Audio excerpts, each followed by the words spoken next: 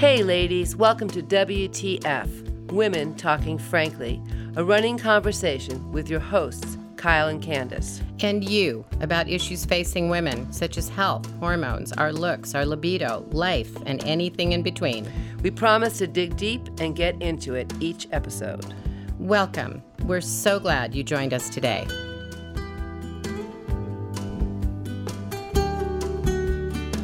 Welcome back to Women Talking Frankly, a podcast where we promise to dig deep and talk about the issues of the day and talk about hormones and women of all ages. And today we're calling our episode the YWWTF episode. YW standing for Younger Women or Young Woman. We have here a special young woman guest who is actually Kyle's daughter, Julia. What's your middle name? Maureen. Julia Maureen McAvoy is our guest because, as we promised you all, every age of woman has a different situation with their hormones and suffer from different symptoms of hormonal imbalances.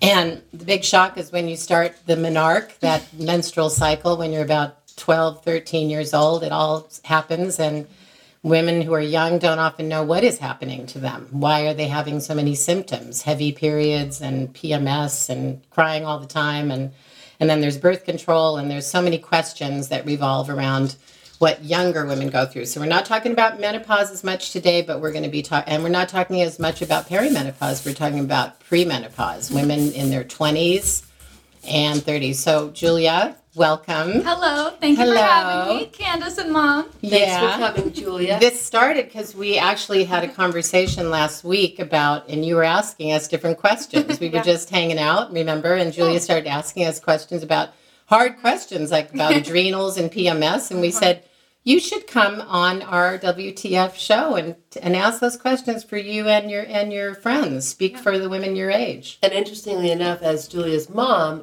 Julia would be the first to tell you that she knows probably a lot more than a lot of young girls, as Candace's daughter do as well, because they've had us as a sounding board. But there's questions that she hasn't asked me, and there's questions that come up in many of my patients' lives and some of the women that Candace gets to talk to on the phone. So we know there's a lot of unanswered questions. Candace and I both were lucky. We had that book, Our Bodies Ourselves.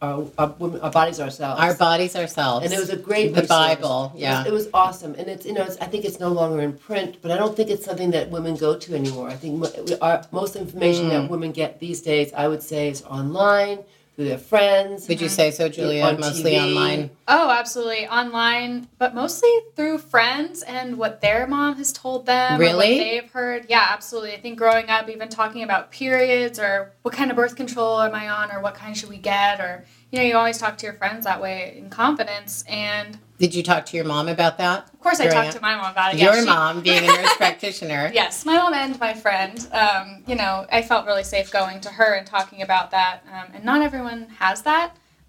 So I was actually being able to be the one to my friends to give them more of sound advice because I talked to my mom about it. So you've been putting questions from your friends to your mom for quite a while now. And still, I still go back to her and say, my friend, we were talking about this. I didn't know much about it. What do you think? What do you think they should do? Or is this birth control going to make them gain weight? They're kind of worried about it, just anything like that. So.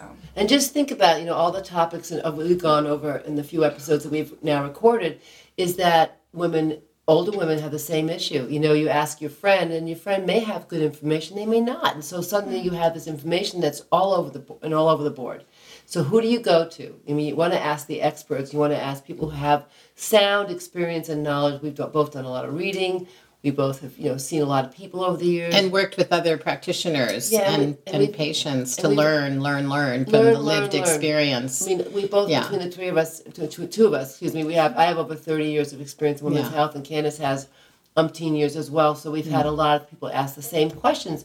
So Julia had some really fun questions for us about just, some of the more common issues facing young women. Mm-hmm. Older women have very different issues than young women do. They share, a lot of them overlap, but younger women are more concerned with fertility. Mm-hmm. Conscious conception, that's a big topic, Yeah.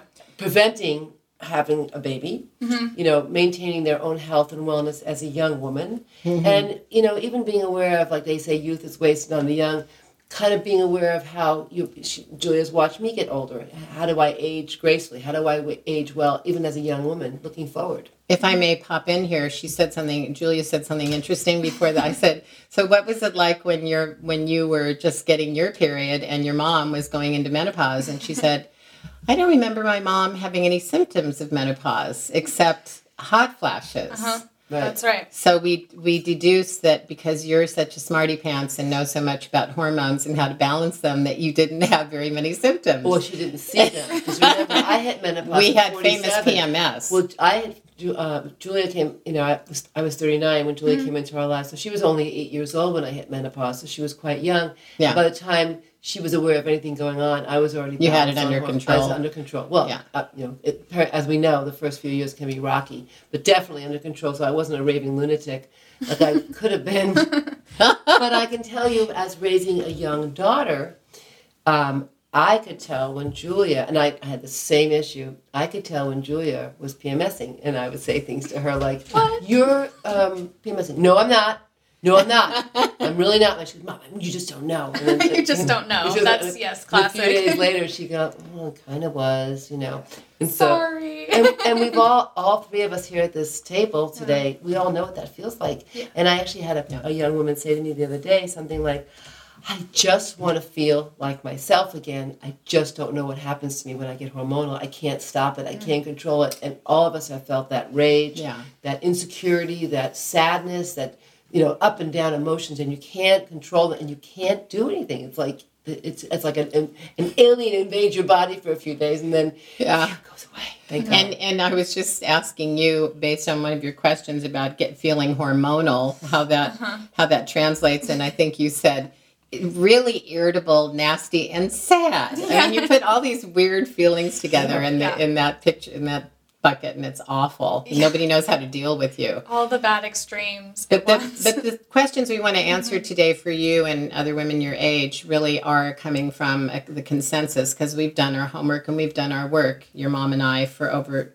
all these years, 30 years. And my daughters too. I have two daughters, and I've been through all kinds of things with them: weight gain and PMSing and horrible mood swings, not getting their periods, and kind of shepherding them through this for many years. One of my daughters didn't get her period for 3 years after being on birth control and just got it back. Wow. So, or maybe it was 2 years, but had to. So there's, but also not to recommend that we always get our advice from our friends or our mothers, because so many people say, well, my mom had that, my mom went into early menopause, or my mom had a hysterectomy, or my mom had this. You aren't your mom either. We are not our mothers. We are a different set of biology and chemistry, and we have different. And it doesn't have to be so. It doesn't have to be. That way. And to jump in here, sometimes I do ask people when they come to see me, how old was your mother? History, Because there is a history of premature ovarian failure. Young women, a lot of women who do go through menopause early, their daughters will as well.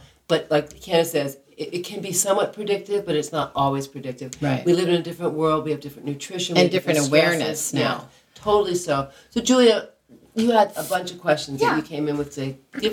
Shoot.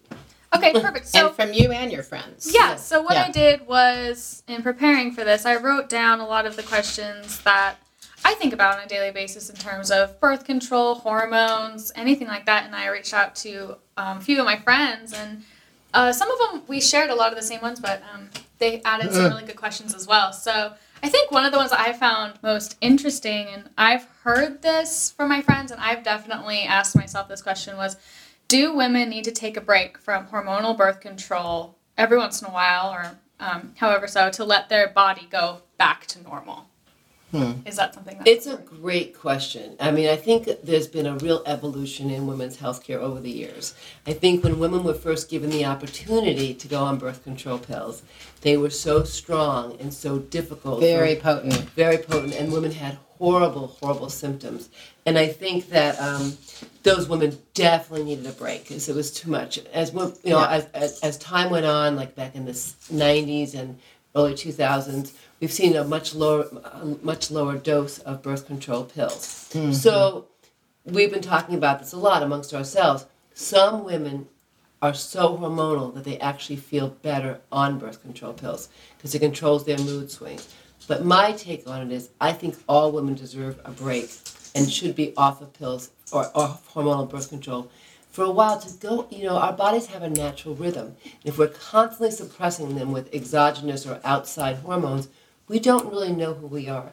Back in the days of Native Americans, there was that great book, The Red Tent. There was a real acknowledgement that a woman's cycle had value and the women would support one another. We don't do that anymore. So I think many women are leaning back towards that again. There are red tent groups cropping up. Exactly. And the Red Tent, if anybody's never read it, it's a book about the women of the tribe would all, when you were on your menstrual cycle, you would go to the Red Tent and other women would take care of your children and your chores. You were actually able to rest and be in a reflect. sacred space, sort of. And we don't allow that anymore. So I do if we ever did. Well, I do think that there's a value to that. So in my opinion, and it's only an opinion, and it's also an observation based on many years of practice, I do think women deserve a break.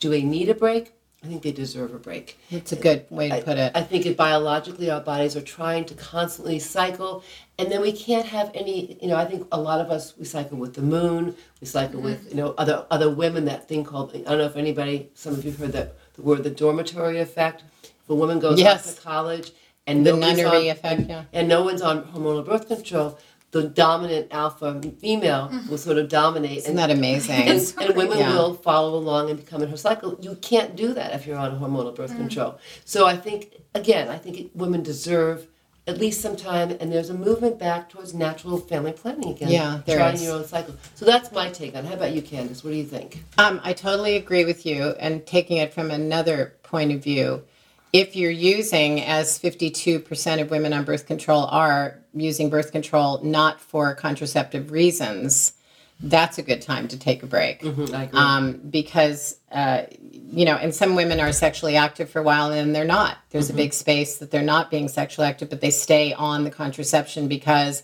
they also were taking it for mood swings and PMS, or they were put on it originally for that reason, for acne or different problems, and they're afraid to come off.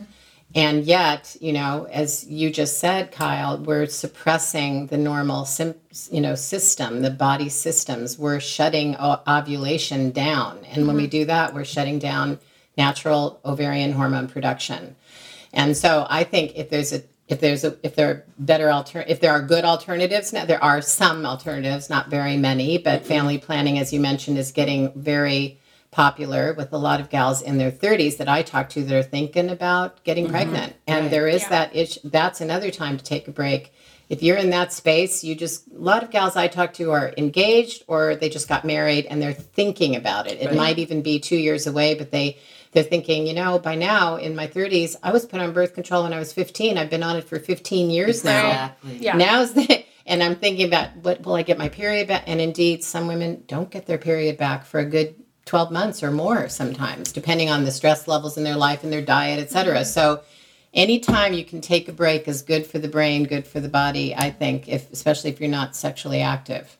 Yeah, I agree. And I think that I think it's important now to just kind of talk about some of the pluses and minuses of hormonal birth control. I see a lot of women, myself included, when I was younger, I had horrible, heavy cramps and heavy periods. I mean, it was awful. But I didn't have the availability of hormonal birth control back then. But those women actually can do quite well on the birth control. It can actually improve their cycles, improve their functioning, allow them to play sports, and do those things. However, again, and then there's other women who never have regular cycles, and they get put on birth control pill, and that can be a Band-Aid, and they cannot know that they may have some underlying conditions like polycystic ovarian syndrome, which is a metabolic problem. Which you don't want to ignore and have it remain hidden for too long. But back in my day, we all ignored it. We were told to just ignore it as new nurse practitioners, put them on the birth control pill. So I think there's a real value for some women on for hormonal birth control. Plus, if you take it right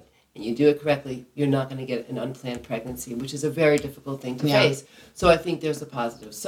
But getting back to you, Julia, a break is a good idea, I think. But absolutely. And to pivot just a bit, if someone takes a break from birth control and is worried about symptoms returning like acne, etc., that's a good time to test your hormones. Yes, it Get a is. true baseline level, find out are you low in certain hormones, high in androgens like testosterone that will cause breakouts, and you get a handle on that by balancing hormones naturally. That's what you and I do all day, Kyle. So there is the benefit of being on the pill to help with some of those things, but on the other hand, there are things that are natural that can help you when you're off, and maybe the reason you went on was a hormone imbalance that you can address through natural means. So Yeah, and I it's think it has a to- big conversation. I think it has to do with a level of maturity too. Like there's young girls like in high school, often not mature enough to do natural family planning. They're going to get pregnant. That's the biggest risk for them. Right. Is really protecting their bodies from getting an unplanned pregnancy, an STD, what have you, and all the things that we have to do to help prevent that. But women get in your age, Julia, and a little bit older, you're much more mature, you're in a stable relationship, you're in a stable job. Yeah. You can stop, take a pause, and you can say, okay, I'm going to get off the hormonal birth control. I am going to test my hormones, or just see where they are. And like you said, Candace, support them if you have some imbalances. My Go ahead. my follow up question to that is, if you're going to take a break, first of all, if I want to go off, but I want to go back on birth control eventually, and I just want to take a little break, how long does it take for those hormones to kind of get out of my system, or how long does it take for birth control to stop working or things to go back to normal? So if you have a hormonal IUD, as soon as the IUD leaves your body can bounce back. Now, how quickly it bounces back completely, we don't know, but about 40% of women who have a hormonal IUD don't ovulate. The rest of the people do. Those who don't ovulate, the thing that the hormonal IUD does is it thins the lining of the endometrium, or the lining of the uterus, so it's less likely to have implantation. There's a bunch of different ways the IUD works. So I always tell people it takes a little while for that IUD, the lining, to build back up again. Yes. And if you're trying to get pregnant right after you get the IUD, I always say to them, I would recommend having, get your IUD out, wait to have a normal period, perhaps 1, perhaps 2, get on some prenatal vitamins, support your body, give your body the best possible baseline before you get pregnant. Don't just try to get pregnant right away, because you'll have a thin lining. You may have a risk of miscarriage. Absolutely, You won't have good dates for the obstetrician. But birth control pills are a whole different ballgame. Average woman takes about 3 months to resume ovulation. No longer than 9 months is normal. After 9 months, I begin to do hormonal testing. And again, your cycles may take a while. I wouldn't test somebody's hormones until she was at least 6 to 8 weeks off the birth control pill. Yeah, I was going to say that's an important. A lot of that people ask that all the time. Yeah, too soon. Otherwise, it may even be too soon to do that. But some people don't have time, so I'll say, it may not be the optimal time, but it's better than. I will never test anybody's hormones on the birth control pill. That's really just a waste of time. So when you ask that question, are you asking it because you want to know how long the birth control effects are still in place, how long you're safe, or are you also thinking how long before your body rebalances and can make its own hormones? Are you thinking both? I was thinking both, but also how long does it take to rebuild or get back on my own cycle and rebuild those hormones that are... Average woman, 3 Yeah. months for the birth control pill. And Okay. like what Candace's daughter went through may have been a multiple things that were going. I would be concerned if somebody didn't get the period within 2 years. That was extraordinary for her, but she was a vegan. I was going to say she probably lost a And lot there of weight. and let's not get mad at us for saying that, but there are people who practice pure veganism and may not, I talked to a lot of them that say their go-to is often carbs and they don't get the right combo of proteins. It's not easy to eat a really purely plant-based diet and get enough protein in there. You've got to really know your stuff about quinoa and chia seeds and how, what are the grains that are full of protein and how do you combine things. And so that is huge, because if you don't have the fats and the protein in particular that the ovaries require to provide optimize your fertility. There's a great book, I always mention it. It's called Woman Code by Alyssa Vitti, and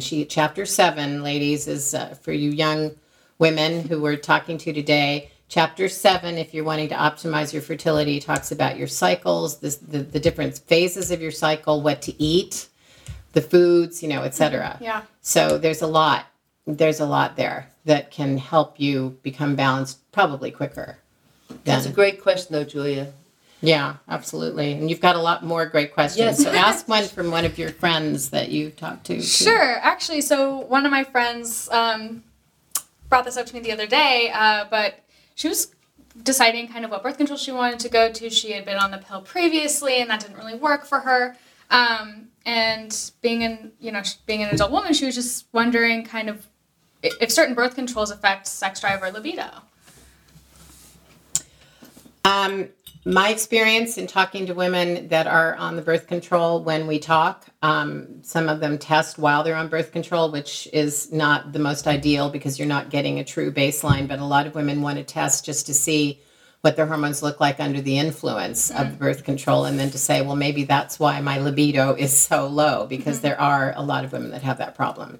I mean, that's my experience, that goes with, seems to go with the territory. Well, What's happens? your experience? Yeah, when you're on birth control pill, what it does is so you have a protein in your body called the sex hormone binding globulin, and that goes up. Yeah. When you're on birth control pill. Oral birth control in particular. And Depo and any of the things, and it binds up the testosterone. So that will impact your libido. And it also inhibits your progesterone being released. So progesterone is a huge libido booster. And so people don't realize that. So when you're not producing progesterone because you're not when you're on the birth control pill, a very low percentage of women can actually ovulate, but most of them don't. And like I said before, about 40% will ovulate with a hormonal IUD.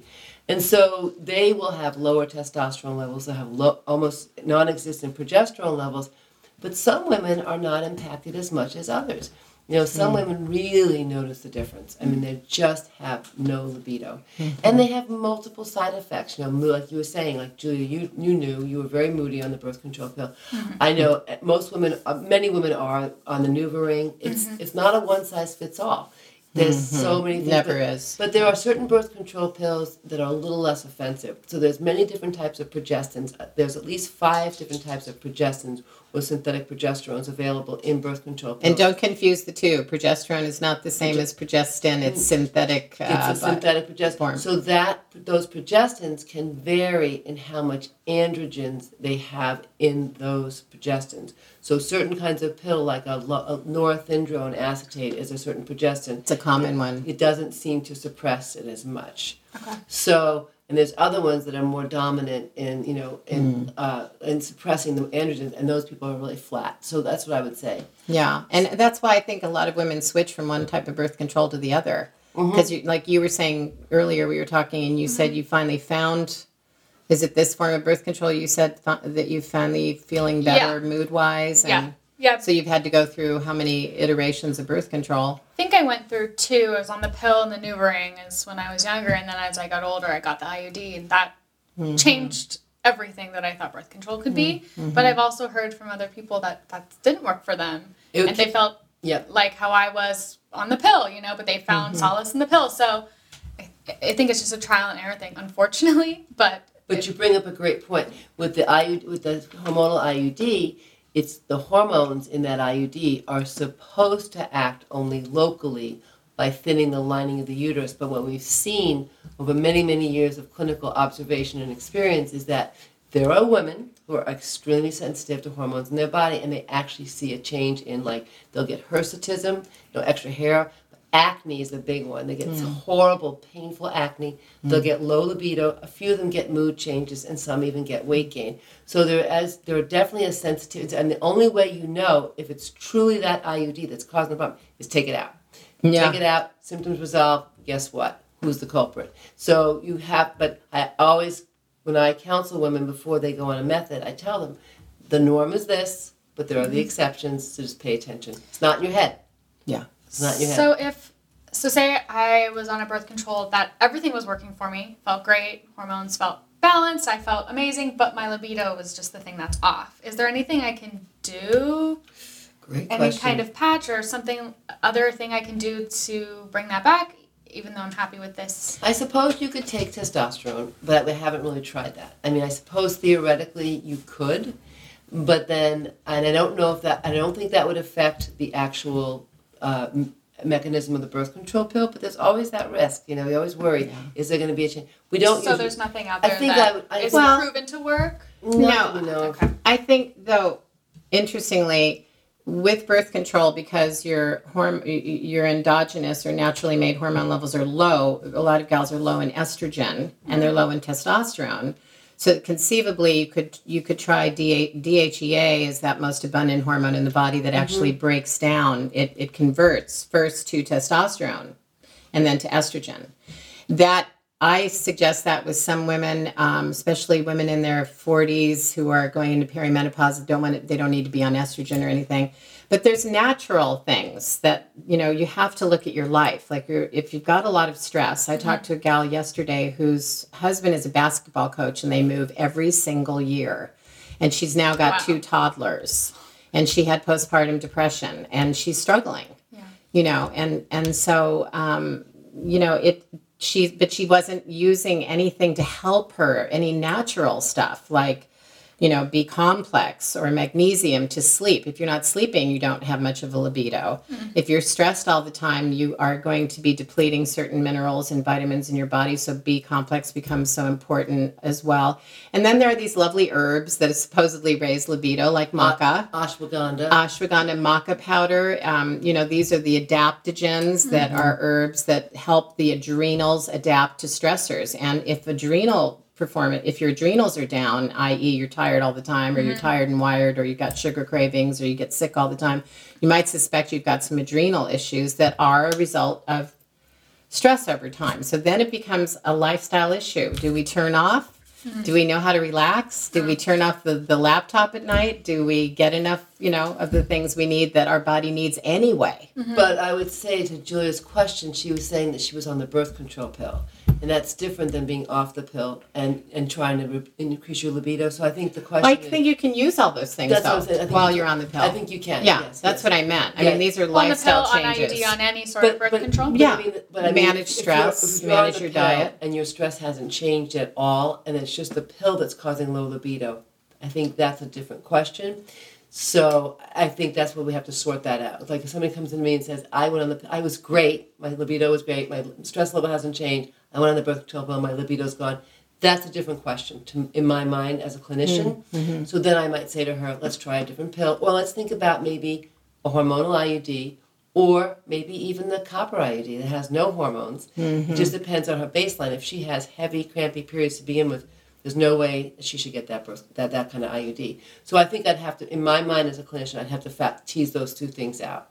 Well, I guess because I don't prescribe, right. My mindset as a health educator has to be towards what can you do while you're on the pill if your libido is down, and we know it's because your hormones have been affected. What can you do naturally to boost? Like we know that weight training, strength training, increasing lean muscle will naturally boost testosterone. Even if on the birth control pill, you think? Well, I guess I'm hesitating. I don't know if there's a mechanism that would interfere with that. But it's a naturally occurring increase. It's kind of like we're working the muscles, signal to the brain, hey, she's working the muscles, she needs some testosterone to keep making that happen. I don't know if it can happen, though, when you were binding it up with the sex hormone binding globulin. I don't think it's all bound up. No, it's not all. We should look into that, but it's a percentage. Yeah, you'd have to test. I guess my approach is because I have to come from the natural. It's like, what can you do on the other side of this? Right. Mm-hmm. If you still want to stay on the pill and you're worried about your libido, what are all the things you can do? To try it. I mean, a lot of this is a work in progress, certainly, because we don't have great choices, do we, for birth control? No. So in answer, I would say, but in some women, I would say there are some women who can be on any birth control method and they do just fine, and there are some women who can be on none. Okay. Yeah. Every birth control method has failed them.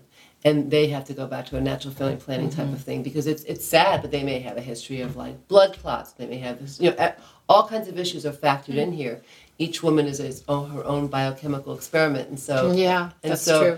So I have had to deal with this. I used to work at Planned Parenthood. I mean, I've seen young women for years and years and years, and you try every kind of method and and there are so many choices. When I first started out, there was probably maybe 10 or 12 different choices of birth control pills. I don't even remember half the names now. There's so many. And still today there are so many. But when I was at CRT Labs and working with the, biochemists and different doctors, there was that question always came up. What can you use when you're on birth control to improve things like libido and mood? And what would come up always would say, how about can we use some progesterone? I know, nobody can And answer the jury is out, but the consensus seemed to be that you could use a lesser amount of progesterone just to help relieve symptoms. And some women do that. They use while they're on birth control. Or something. natural- No, it's a cream, natural progesterone made from usually wild yam. So it's not technically natural because it has to be synthesized in a lab, but it's synthesized to be exact structure and function. So key in lock, it fits in the target tissues of the body, and it's a progesterone, but you're using half the dose that you would if you weren't on birth control, and that appears to be possibly. You'd have to talk to your doctor, see what they think, but it has helped women relieve symptoms, and in lesser amounts, it's not necessarily going to impact, increase your chances of pregnancy. Yeah, that is the $1 million That's the big question. And all the years of my work, I've never been able to any. It's tricky. You don't want to be the person to say. Well, to tell you, go ahead and use progesterone, and then you get pregnant. Well, a lot less though. Lot less, like a pinprick. But I think that, like what Candace was saying, a lot of people do, if they have mood swings on the birth control pill, things like adrenal support, herbs, and vitamin B6 is Absolutely. wonderful. And you can take things like chasteberry and Zinc. things. So there's things like that you can also naturally use an adaptogen. Like I probably would go that route before I gave somebody progesterone. I'd probably have them take chasteberry or Vitex, which would boost their progesterone a little bit on their own. That's a great suggestion. So a nice herb that's natural completely. So if I was listening to this and I wanted to go get it somewhere, where would I go find that?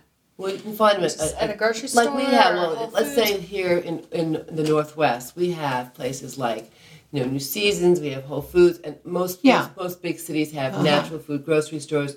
We have Pharmaca, we have, vitamin shops. What our recommendation is, you always want to get the highest quality, made in the USA, organic, gluten-free, all of, vegan, blah, blah, blah. You want to get the best quality supplements that you can get, don't you think, Candace? Yeah, and it's also, there's a varying dose with Vitex, chasteberry. Yeah. I've heard up to 1,000 milligrams. Some boy, people that's a use lot. 500. And some herbalists talk about higher doses, so you want to talk to your practitioner, an herbalist, whoever you're working with. But the common dosages are in the health food stores in several different. And in our show notes today, we will list some of the supplements that we recommend for sure.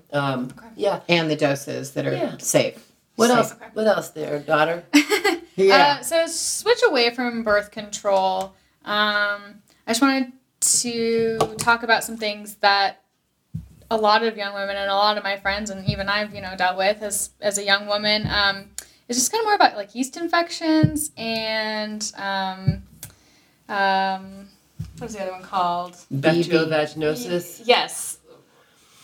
Yeah. So Let's let nurse practitioner address that.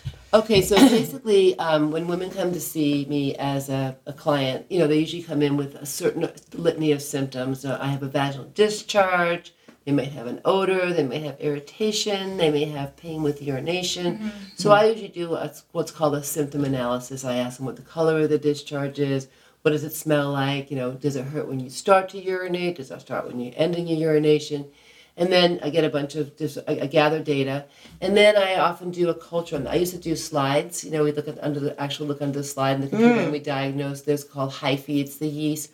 Or we can actually do a little thing where you put a little bit of potassium hydroxide. I'm thinking back now on the slide, and actually releases this horrible smell. It's called a positive whiff test. It smells like a positive whiff. Positive whiff test, and it smells just like cat food. It's like fish. And so, and women will come with a fishy odor. So yeast will have more of a sweet odor. They'll oftentimes have sort of white, clumpy discharge, or they'll have a clear discharge. It's itchy, it's burny. Yeah. And a BV will be more of a like, I often have this symptom after I have intercourse. It smells fishy. Sometimes I have almost like the symptoms of a bladder infection, but not quite. So the diagnostic tools that we use are either a slide under the microscope, or we have something called a true swab. We actually send it to the lab, it diagnoses, and then the treatment is for yeast infection, you use an antifungal, and for bacterial vaginosis, you use something like what's called the metronidazole. Now, Is why that an antibiotic of some sort? it's an it's not a fungus. Metronidazole, so Bacillus vaginosis is not a true fungus and it's not a true bacteria. So it's a bacteria, so it's an antibacterial in a sense. But why people get them? So yeast infections are often caused by warmth, eating too much sugar, drinking too much alcohol. Too much sugar, really? Yeah, because your pH and you have sugar. You think about when you make bread. What do you need to make bread? You need Yeast, warmth. sugar. You need yeast and you need sugar. So the same thing. The yeast. We all have yeast on our bodies all the time. And when we're under a lot of stress, the actual colonies of yeast numbers can go up, and so they sort of take over the bacterial count. And then the yeast sort of grows like crazy. It causes the redness, the irritation. Oh my gosh. Women who work out a lot, wear tight lycra clothing. We often tell people to wear like cotton or no underwear when they're home. Bathe frequently, trying to dry with a hair dryer, whatever. It's moisture. It's warmth. It's Yeah. You're Starch giving it makes a it place worse. to grow and Yeah. live. And interestingly, there is some thought around excess estrogen as an estrogen dominance being related to Yes. yeast infections, because what does estrogen do? It thickens the lining of the endometrium, creating this nice, cushy, Yeah. blood-rich, warm place Yeah. where Yeah. yeast can thrive. So since so many younger women, not just women in menopause who aren't ovulating anymore, obviously, they're done, but younger women who haven't been ovulating for years because of birth control or aren't picked up back on it, tend to, maybe they're estrogen dominant. That can And be. I just want to make a clarification. I don't think yeast grows in the endometrium, but it actually grows on the outside in the vagina itself. Right. So that when you have this yeast, it's colonizing. Like they'll say, But it travels. it travels. I mean, Well, so- it lives in the vagina, and Yeah. so things that can help prevent it. Women who get frequent yeast infections, sometimes I'll put them on an oral, what's called diflucan or fluconazole. That will kill the yeast, usually with one dose. And there's other things you can do, like topical things that are antifungal. How well does yogurt work? The yogurt not story. so much.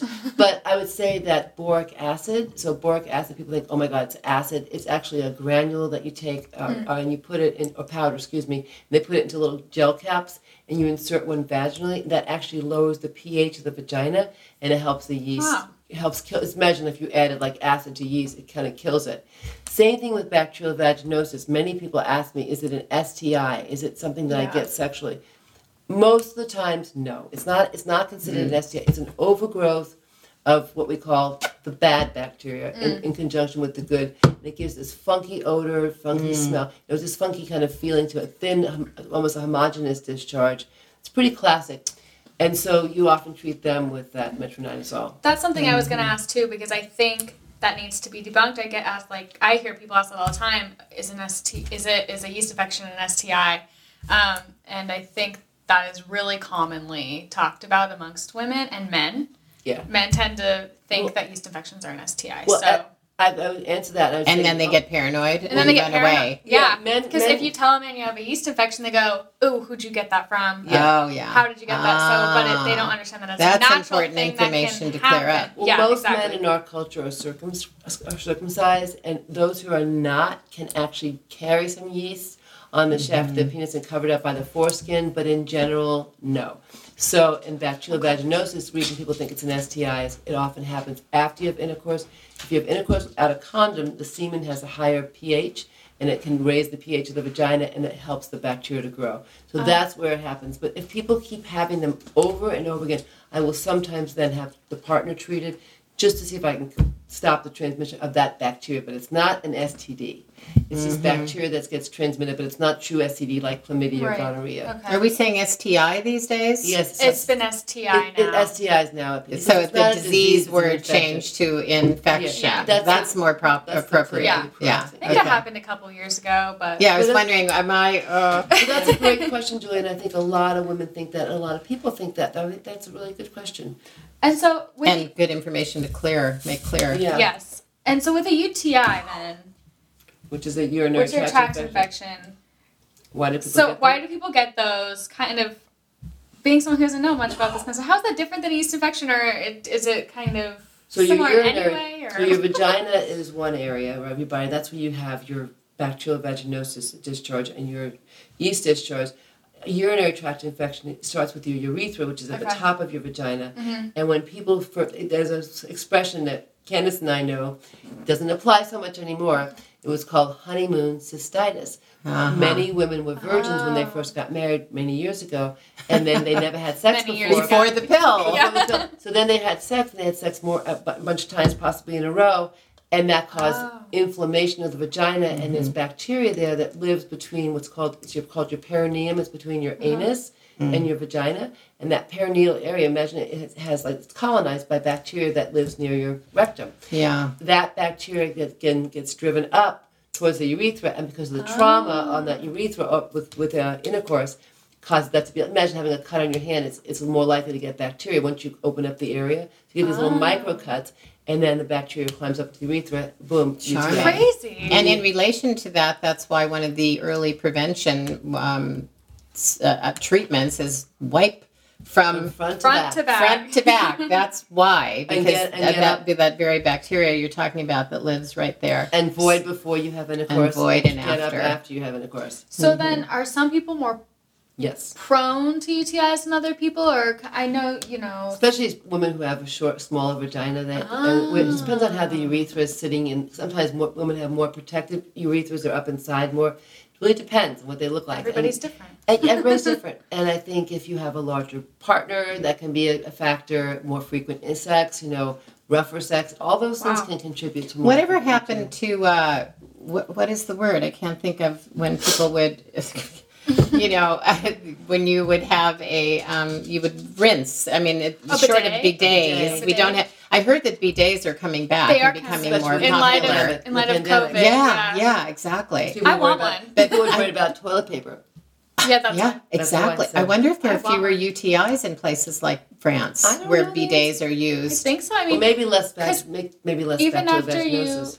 have a bowel movement, and you could actually wash everything off instead of just Yeah. wiping it. I mean, Well, that would be an idea. But what is the word that I'm thinking of? Where women would rinse them, Douching. Douching. Whatever happened to douching? Douching is shown Yeah. not to be helpful. I mean, I don't know about you. It's being used to describe people now remember- instead of to describe a procedure. Do you remember when we were growing up, there was FDS, it was feminine deodorant spray. Every woman has a natural odor, right? So as a young girl, you become very self-conscious. So you'd put that Yeah. in spray there. Talk about getting a yeast infection. No, That- chemicals. that exactly. actually brings up another question. There's all of these products, and maybe not so much anymore. I think this might be more around when I was 13, 14. This was more of a fad, maybe. But there's a lot of scented feminine products. Don't Still? use them. Yes. Or were then? Or? Were then, or it's. Yeah, don't use them. They're Yeah. really terrible for you. They just think about your body. When we were talking about our hormones before and getting off the pill and Yeah. giving our body a chance to regulate itself. It's really important that our bodies can regulate themselves. In general, we wouldn't douche our nose. That's what I tell people. We don't unless you have like that the neti pot. In general, people don't do that. Your vagina can clean itself. It has its own flora, fauna Yes. that needs to restore Normal its hygiene. microbiome. Yeah. Douching's not recommended for most things. Occasionally, people do douching. There's very, very limited uses for it. What about any sort of wipes? Maybe something even that's unscented. I mean, are those? I think the more time you put chemicals in your body, the more likely you are to have a reaction. Better I think just let even it go. some of those like scented panty liners they had out Yeah. for years. People get, you can come in and they say, I have these symptoms. I would just look at their vagina and you can just see the redness where the liner was. So I think less is better. Okay. That's good to You know, know. I had some notes I wanted to talk about this at some point, but there are some natural cotton, non-toxic tampons. Oh. Dioxin in them. Yes, Yeah. and so I've got a few names here at Cora Women, at Lola, at Honest, at Here We Flow.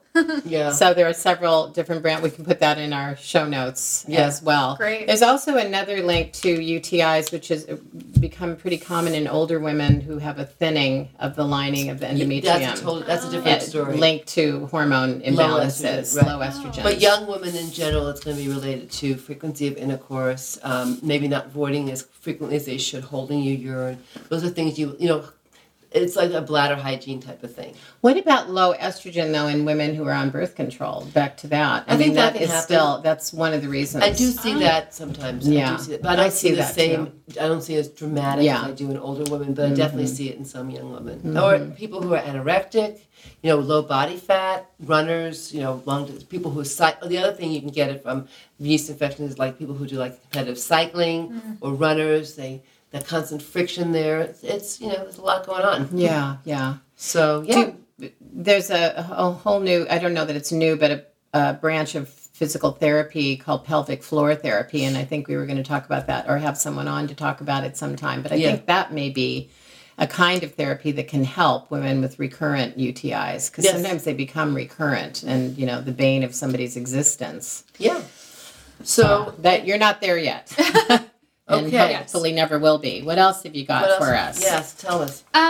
So this is kind of one for someone maybe who's not on birth control or because, you've said you prefer not to test hormones when someone is on them, but how would someone know or how would even I know if I have a hormone imbalance as a young person? I think the best answer to that is know the symptoms of hormone imbalance because they masquerade as all the things we call stress, different aspects of stress.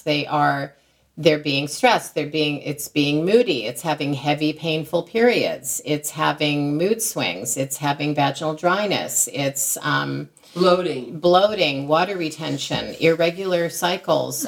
Any of those things, if they're chronic, persistent, troublesome, really bad PMS, headaches, migraines, getting sick often, not bouncing back, which can be related, adrenal stuff. So all of those things, I think the hallmark symptoms are really the heavy, painful periods, PMS, sore breasts, and then many of the other things we talked about. But, how many people have I helped anyway through testing and just natural rebalancing that can now go to work without having to leave because their periods are so horrible. Exactly. That they're not curled up in a fetal ball because their cramps are so bad. Or, are being kinder to their children now because they rebalance. So the kind of irritability that we were talking about before and the mix of, Jekyll Hyde and feeling sad and then all these physical symptoms they are like, could I have a hormone imbalance? May well. So I think it starts there. Know the symptoms. Yeah, and I would add some of the more common ones like anxiety and depression, mood swings, insomnia, cyclical weight gain. I think especially in the belly. Yeah, there are definitely people who have long-term mental health issues like anxiety and depression that are baseline to them, and then they get exacerbated by having a hormone imbalance. But somebody who doesn't have those issues as severely will often have fluctuation in your symptoms. And they're not constantly present, but sometimes Candace and I see this all the time, is that you feel okay for a while, and then some lifetime stress comes in you, and suddenly you have a new knocks normal, you down, and you don't realize how bad you feel until how good you feel. Yeah, and so that's a big thing. But we'll list the symptoms of hormone imbalance, and if you think you have a hormone imbalance, get tested. The younger we can test young women or all women, the better it looks us for the future when we're testing you in your 30s and 40s when you hit the perimenopause and beyond. Then we know what your baseline was because everybody's baseline is different, and so it would be nice to have that baseline before we get that later look into your hormone balance. But the key is if there is an awareness about these things and not my mom always had heavy periods, right, or my always harking back to someone in my family had breast cancer, or I'm just going to have an early menopause. Different, and some of that may be true, but you got to stop and say, okay, how long have I been having heavy periods, and what other symptoms do I have, and what can I try to do right now to turn that around? I don't think it has to be a permanent situation by any means when we're balancing hormones. No, it's always going to be in flux, and life will throw curveballs at you every now and then. You'll be great, and all of a sudden something happens, and you get knocked off your game. And you can't be consistent with your good habits. That the whole thing goes down. You don't start eating as well. Right. You're drinking more coffee. Not getting. That's where it really. It's all of a piece. It's more than one thing. Yeah.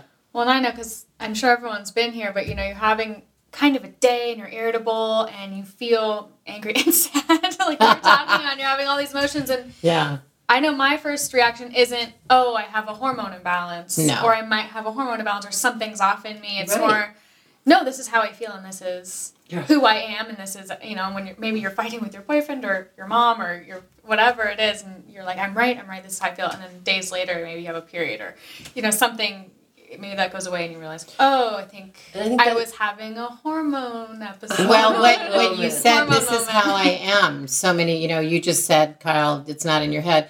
But so many women do become their symptoms. And when Yes. this Yeah. goes on for years and years and years, we're talking to a 45-year-old woman who's 5 years away from menopause, and she's suffered with these things all her reproductive years. Yeah. Not necessary. I Yeah. mean, really, we have to take the odd, you know, that would be the smallest percentage because most women could find relief. And it starts with knowing the symptoms, getting tested. And we're really, with the testing, we're detecting a hidden hormone imbalance that is sabotaging your best efforts to feel good or to lose weight or to have zest for life or the enthusiasm for the things you used to love to do. You know, it's amazing how women just get really into this place.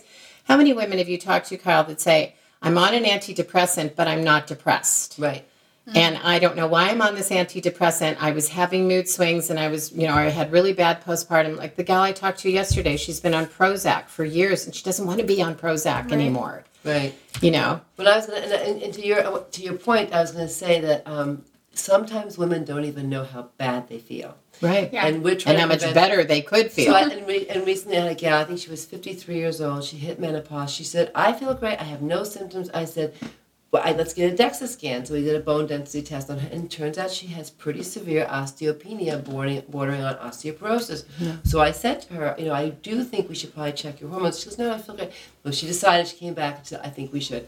We tested them. I treated her. She came back to see me 2 months later. She goes, Kyle, I cannot believe how different I feel. Yeah. She had no idea that she had slid into a new place. Yeah. And it was such an interesting That's thing. an important so I point. think it's very common for somebody your age to be, if you can stay more aware of your body's fluctuations and get a heads up on and get onto it now with the nutrition that you need. And I know you eat well, and exercise is so. I can't tell you how much exercise helps people's hormone imbalance. But not over exercising. It's not over, but That's but you know what I'm saying, walking, doing Pilates, yoga, don't being excessive about it. But again, No spinning 5 days a week. no, find your balance, or doing that, you know, crazy CrossFit that people do, and they just go at it. Not that I don't like it. It's Go just high and go low. High intensity, low intensity. balance right? it, balance it. I feel like, you know, as a young woman, you know, you get your period at 12, 13, and then you kind of deal with that transition of hormone stuff. When you get like 18, 19, you're on to this different chapter and you totally forget about, or at least for me, you totally forget about hormones and that they're still affecting you. You still think that they're affecting you the way that they were when you were 15 or 13, whatever it was. And I think now that I'm in my late 20s, I'm starting to think to myself, oh, my body's constantly changing, even though I still connect more with my 13-year-old self who just had her period. So it's like, And I think your body changes about every 7 years. I think I've heard that before. And that's it's kind of an estimate, but every 7 years, you think about when you're 12, Well, 13, all of our our lives, every cells exchange. yeah, our and hair renew. change. You know, I always give you the example. You know how you find this amazing shampoo and conditioner, and you're like, this is it. And like a couple years later, you're like, it doesn't work anymore. You know? And so I think our bodies change. We age, we mature. Different things happen to us. So I think we can't say that we're going to be static. Static is not who we are. and I think that's the most important thing that, for me, that I've gotten out of this today is pay attention to your body, because especially at 20 and older, I think that is where we really need to start listening. And know that, you know, that hormones are not just what's in your birth control pill. Right. You know, I think, because I get the feeling from talking to people that until they get to the place that you're kind of describing, the transition you went through from 13 to 18 to now in your 20s, and then you get in a serious relationship, and then it's suddenly, wow, my body is changing. What's making those hormones actually rule? You know, they govern our physical, emotional, mental lives throughout our reproductive lives. So yeah, having good respect for them and knowing that it's not just what's in the pill. Yeah. Well, this has been great, Julia. Is there anything else that's pressing, or you feel like we've covered most of your questions? Do we need a today? part 2 someday? Yeah, I mean, eventually. We'd love to have you come back. No, I think that's all I had for today. Thank you for answering all my questions. Well, thank and you for for- answering all my friends' questions too. Thank you so much for coming today. This has been a fun. Thank it's been you, a fun Julia. pivot. And I just want to say in closing that, at WTF, we just want to take a minute to acknowledge that there's a lot of unrest in our country right now. It seems like each week brings more pain and more suffering. And on top of dealing with the sadness and restrictions that we all have had with the pandemic, we're now faced with the social injustices facing people of color in our country. And in the words of the great Martin Luther King, he said, "The ultimate measure of a man, or woman in our case, is not where he or she stands in moments of convenience and comfort, but where he stands or she stands at times of challenge and controversy." So let us at WTF and all of us, our listeners, be up to the task of standing up and supporting justice of people of all colors. Amen. Amen.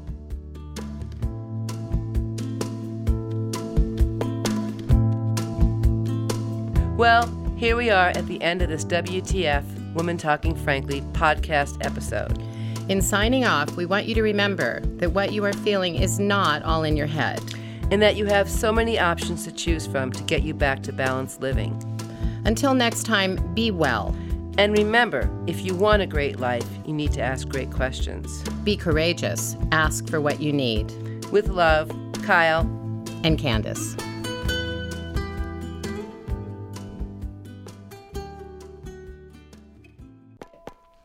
Our website is womentalkingfrankly.com, where you can find all of our episodes, check out the show notes for resources, articles, and remedies, and where you can also feel free to email us with any questions, a hormone story, anything you'd like us to share with our listeners. Women Talking Frankly, WTF, is produced by Dan Rigger of Medicine Whistle Studios in his lovely Southeast Portland, Oregon studio. We want to thank our webmaster and dear friend, Deb Hollister of Pure and Simple Graphic Design. And we also want to give a shout out to all of our family, friends, and patients for all of their support and encouragement to start this podcast. We are your hosts, Kyle McAvoy and Candace Birch.